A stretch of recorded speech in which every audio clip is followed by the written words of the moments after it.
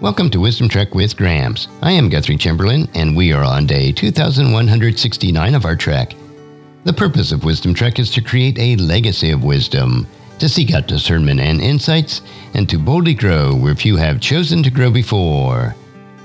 Today we continue our extended series of messages that I delivered at Putnam Congregational Church over the past couple of years. This message is week 33 on a 43-week series about the good news according to John the Apostle. John has a unique style and narrative as we walk with him through the life and ministry of Jesus Christ. I pray that it will be a conduit of learning and encouragement for you. We do appreciate you being here as we continue our series on the good news according to John the Apostle.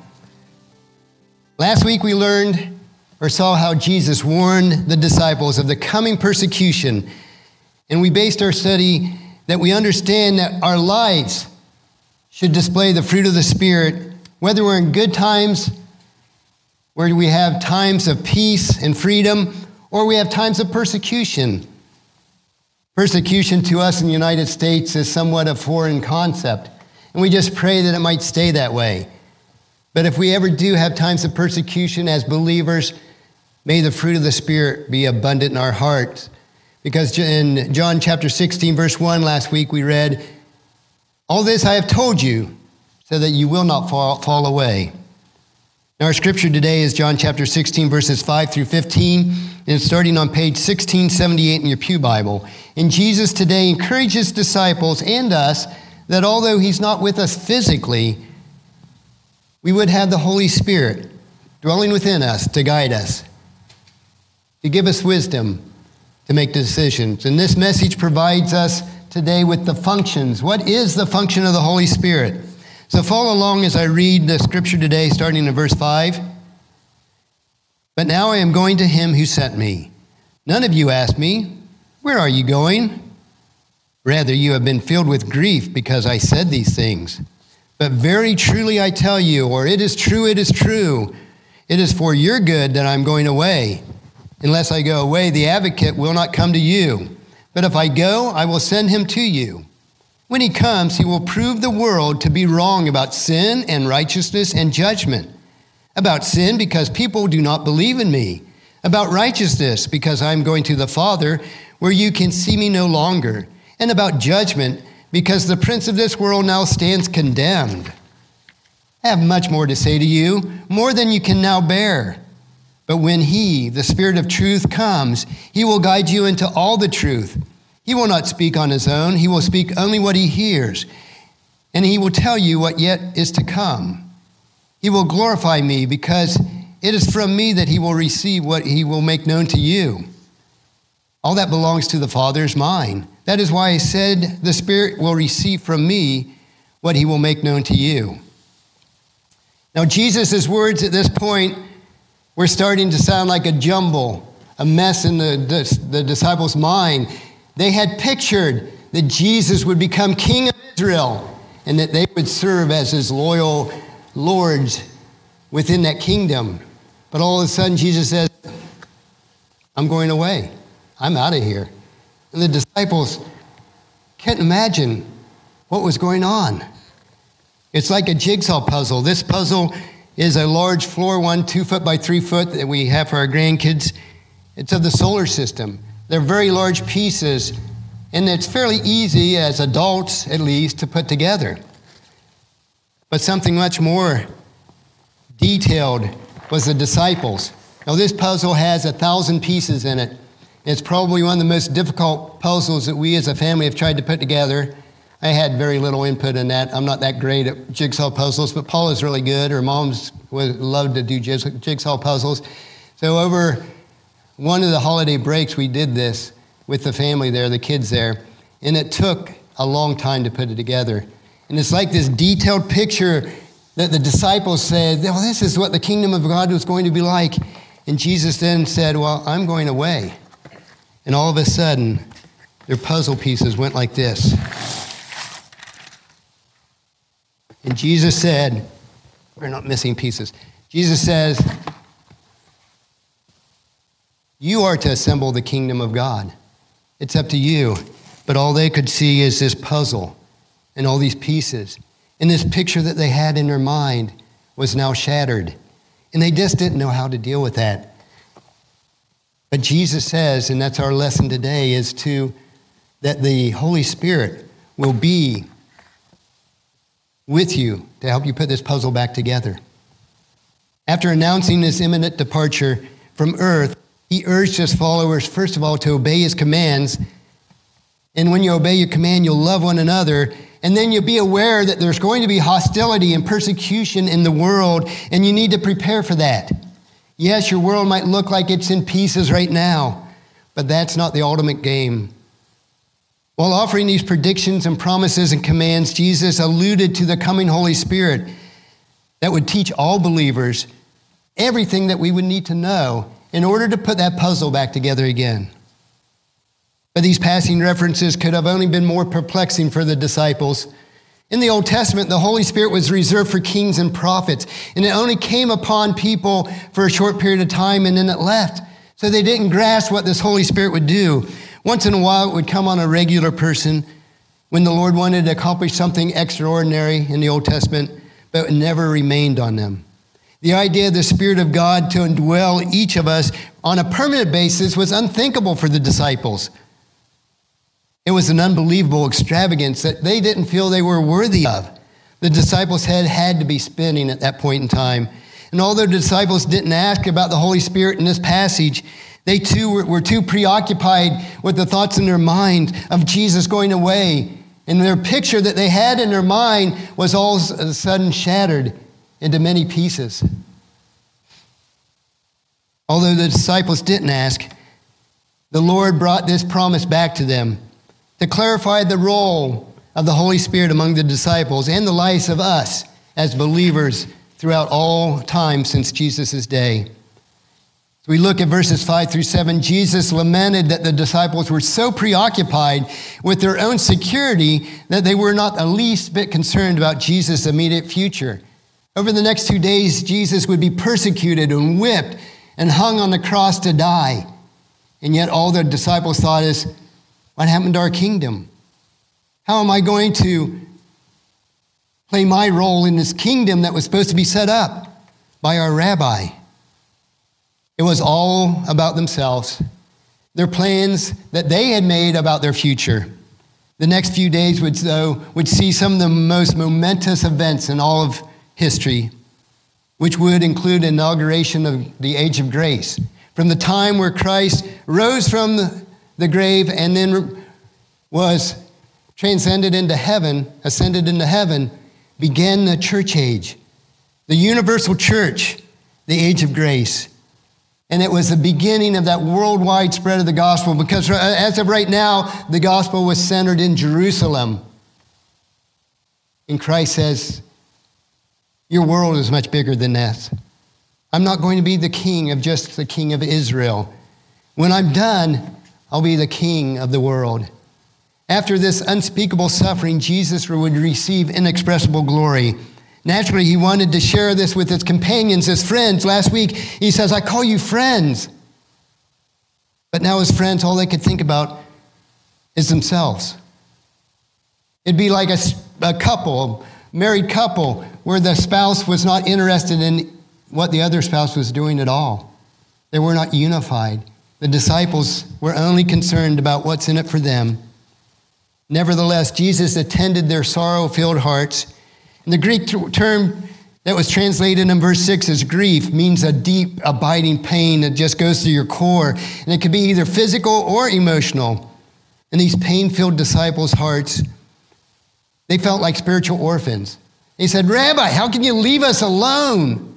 We've spent over 3 years with you, and now you're saying you're leaving? They couldn't think about how they would endure without Jesus there with them. But Jesus soothed their pain with a wonderful truth. The Lord's presence would be something replaced with something that's far superior. Jesus, when he was in the flesh, he could only be at one place at one time. The Holy Spirit can be everywhere at once, dwelling within each one of us as we go our separate ways today. We'll carry that Holy Spirit with us to minister to the world. Limited by the presence of God, when Jesus was on earth, To go to the Father, they had to go to Jesus. Now that Jesus ascended and we have the Holy Spirit dwelling in us, we can go boldly before God's throne. And Jesus is there standing with God and saying, not guilty, not guilty, not guilty. Nothing that we do is not covered by the blood of Christ, that sacrifice that he had.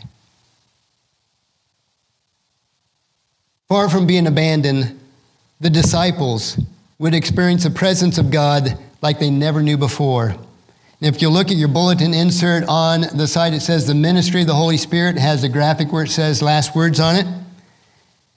Today we want to see the ministry of the Holy Spirit as the Master, Jesus Christ, said it would be twofold. First of all, in verses 8 through 11, his ministry is to the world.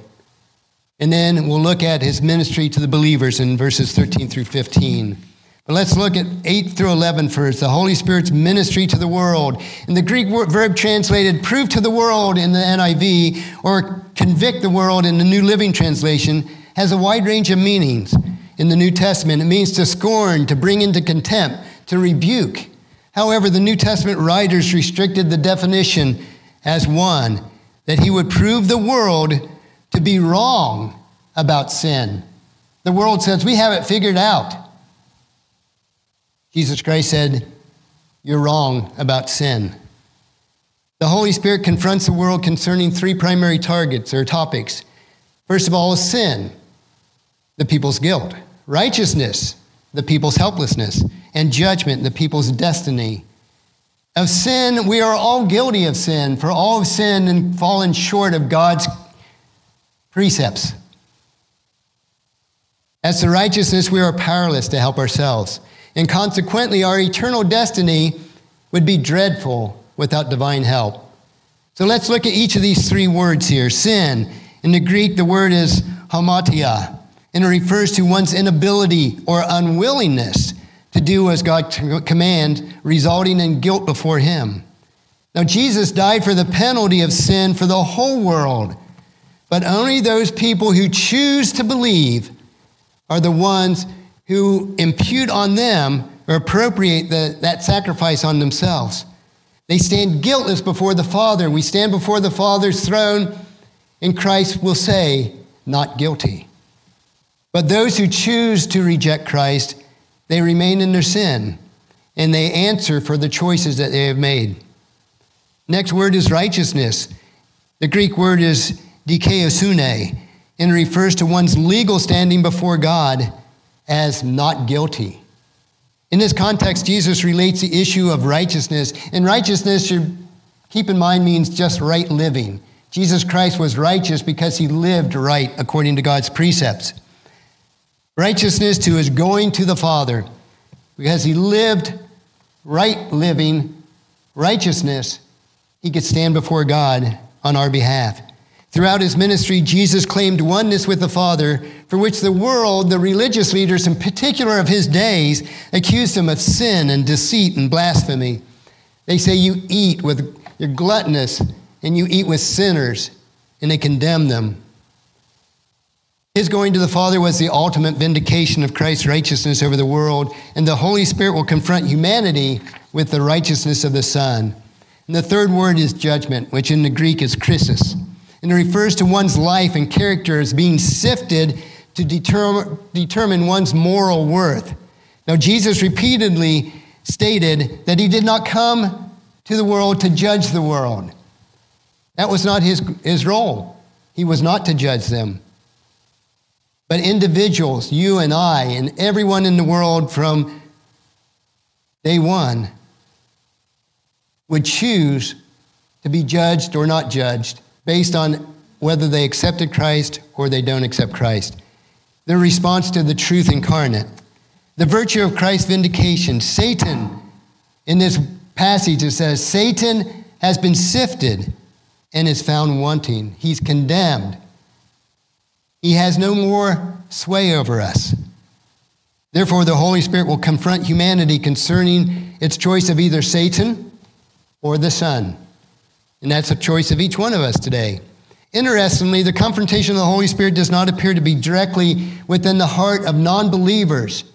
The Holy Spirit does not work in non-believers. Now, he may woo those who are without Christ so that they come to recognize Christ. But in this passage in particular, Jesus says, I will send him to you. When he comes, he will prove to the world to be wrong about sin and righteousness and judgment.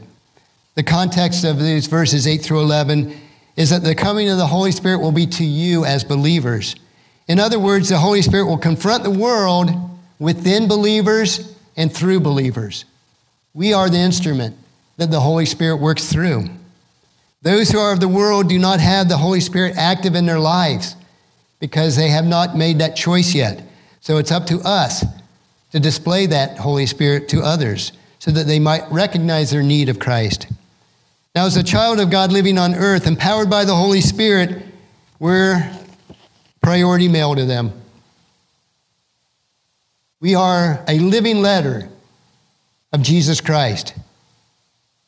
And as those who see us, they open our lives.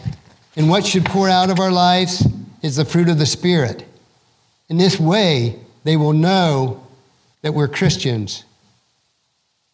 One of those ways is by love. The first fruit of the Holy Spirit is love. They will know you are my disciples by your love for one another. So we are that priority mail to the world. As the world witnesses a child of God being controlled by the Spirit, showing the fruits of the Spirit in their lives, they will see that we are undergoing a transformation like a caterpillar transforms into a butterfly. We are in that metamorphosis of transforming from that caterpillar to a beautiful butterfly because of the Holy Spirit working in us. The Holy Spirit confronts the world through the activity and the actions of believers. So the question we need to ask each of ourselves, are my actions displaying to the world that I am a believer, that the Holy Spirit is working through me? In verse 12, Jesus acknowledged the limitations of both the time and the ability for the disciples to receive more truth. They just could not comprehend any more truth that Jesus was trying to present to them. Their concern for themselves prevented them from absorbing more information concerning their mission after Jesus' departure. Furthermore, that without the Holy Spirit, remember at this point, the Holy Spirit had not come to indwell within them.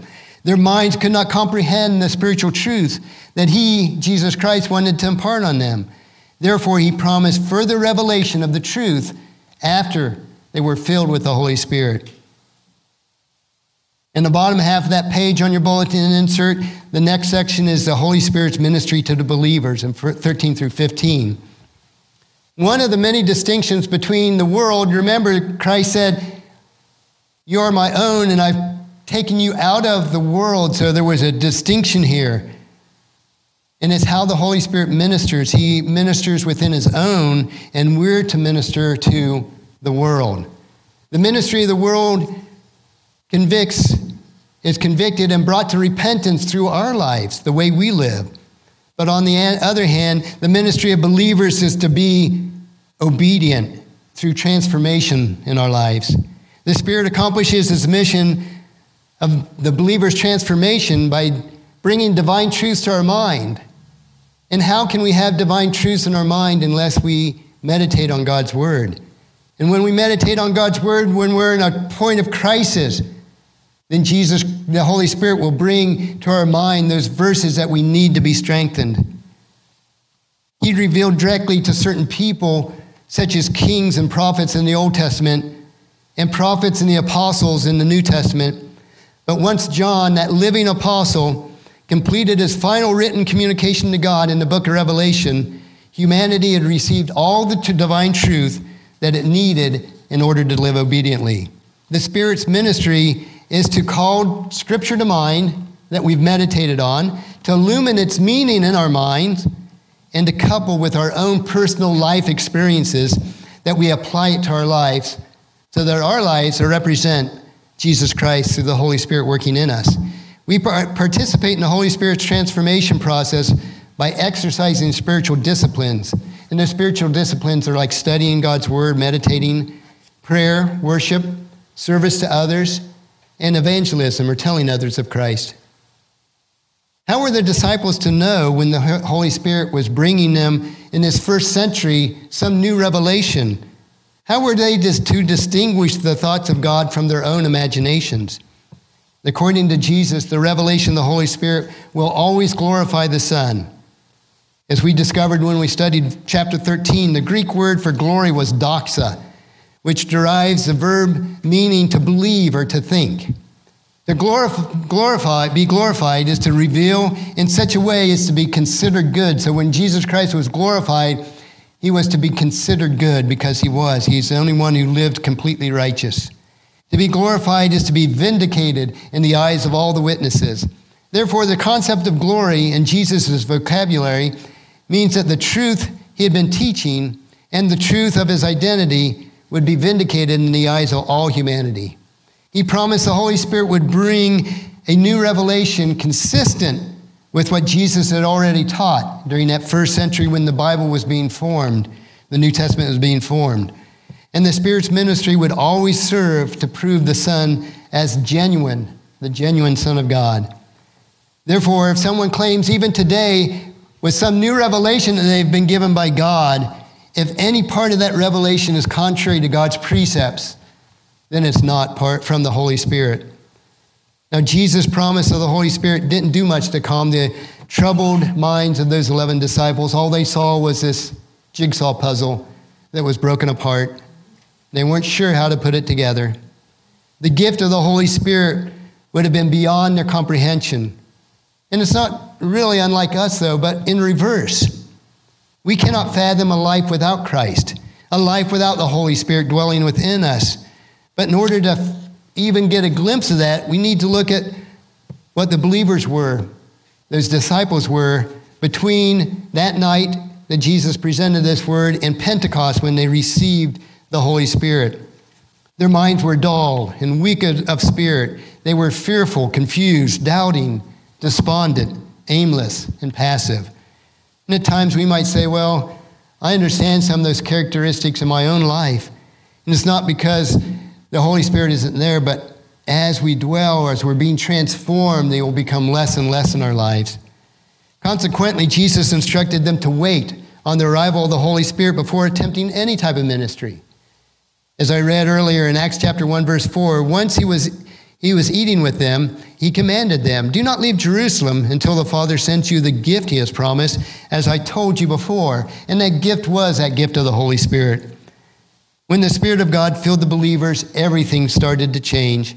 The book of Acts describes the rise of the church as believers filled with the Holy Spirit began to change the world. And that little nucleus of believers that were there at Pentecost blossomed into over 3,000 when Peter preached. And from there, it has expanded throughout the world to billions of Christians in every tribe and every nation throughout the world, started by that little nucleus of men and women filled by the Holy Spirit. So what's our application of this passage today? And that's on the other side of your bulletin insert. We thank God that he has not left us alone. And the application is that Christians are to be divine agents of change in the world. That's our responsibility. Jesus gave us the task of proclaiming the good news to a hostile world by sharing his love for the lost. It's an impossible mission for us without divine help, and that divine help is that Holy Spirit dwelling within us. Fortunately, he did not leave us alone, because that Holy Spirit is within us to convict the world. He did not leave us alone. And I find two practical principles in this passage today to help us clarify so we might more faithfully obey. The first practical principle is the convicting of the world. In the convicting of the world, the Spirit desires to use us as change agents, each one of us. The Spirit of God doesn't use buildings or pulpits or symbols to convict the world. And really, he doesn't even use nature or science or philosophy or even theology to convict the world. Scripture indicates conviction comes as when we, as citizens of God's kingdom, being filled with the Holy Spirit, testify to the world about him. And more importantly than testifying is what are our actions to others. That will testify of Jesus Christ, of the Holy Spirit working through us. According to Jesus, we will be convicted of sin. They will be convicted of sin when they see the evidence of the Spirit fruit in our lives: love, joy, peace, and the remaining fruit of the Spirit. When others see that fruit in our lives, then they'll be convicted of their own sin in their lives. The Holy Spirit uses transformed Christians as a means of confronting the world. But that does not mean that God has appointed us to be the world's conscience. He has not called us out to point out people's sin and to take down names. You sinner, you sinner, you sinner. No. There are times where we need to stand against sin, the wrongdoing, and declare that it's contrary to God's word. However, we're not deputized into some sort of holy police force. Instead, he convicts the world of sin by sanctifying his own, we as believers, with the Holy Spirit dwelling within us. When people sin in groups of people, they cannot stand it when one of their own starts to do what is right. They either try to pull that person back into their group, into their sin, or they become hostile. If they fail to do that, they become hostile and start persecuting. And that's what we see in parts of the world, is that persecution, because we will not participate in the world's mindset. The second practical principle is in communicating the word, the Spirit desires to see changes in us that will cause changes in the world. It's a causation. If we change, then we have an opportunity to see the world change because of us. When the Spirit teaches, he expects people's lives to be transformed. He often uses unpleasant circumstances in our own lives to transform us from caterpillars into beautiful butterflies. And that causes tension in our lives. You see a caterpillar struggling to get out, to break out, and the worst thing you can do is to break open that cocoon and help that butterfly out, because that will kill the butterfly. It's through that tension, through that agony, that the caterpillar turns into a butterfly. And sometimes we say, God, release me from the circumstances that's so trying. But God prefers to change us in that transforming of that caterpillar to a butterfly, to see us, because that struggle strengthens our wings well enough where we can then fly and take the message to others. The question is, have you ever been overcome with anguish, that you felt so overwhelmed with sorrow, but utterly, completely, soul-sparingly alone? As if no one on earth could possibly understand the depths of your pain. And I think most of us have gone through at least some level of that. At times like these, it helps us to remember that God is there, that he's ready to shoulder our burdens, our suffering, and our distress. Not only does God understand you and see you in the center of your pain, but he's available to us, listening, waiting for us to cry out for his help. Cry out in our heartache, our anger, and our sadness. And it reminds me of Psalms of lament. Now, some of the psalms that were written were classified as lament songs. That means they were full of sorrow, which they typically begin with the psalmist on his face, begging God to be relieved from the agony that they're going through. Everything is broken. Their lives have fallen apart. They're surrounded by affliction, and they've run out of options. Yet amazingly, by the end of the psalm, that lamenting psalmist turns everything back to God's goodness. Nothing changed with the psalmists themselves. Everything changed with the relationship with God, because they turned to God for the strength. Psalm chapter 130 is one of those psalms, so let me read that to you. A song for the pilgrims ascending to Jerusalem. From the depths of despair, O Lord, I call for your help. Hear my cry, O Lord. Pay attention to my prayer. Lord, if you kept a record of our sins, who, O Lord, could ever survive? But you offer forgiveness, that we might learn to fear you. I am counting on the Lord. Yes, I am counting on him. I have put my hope in his word. I long for the Lord. More than centuries long for the dawn. Yes, more than centuries long for the dawn. O Israel, hope in the Lord, for with the Lord there is unfailing love. His redemption overflows.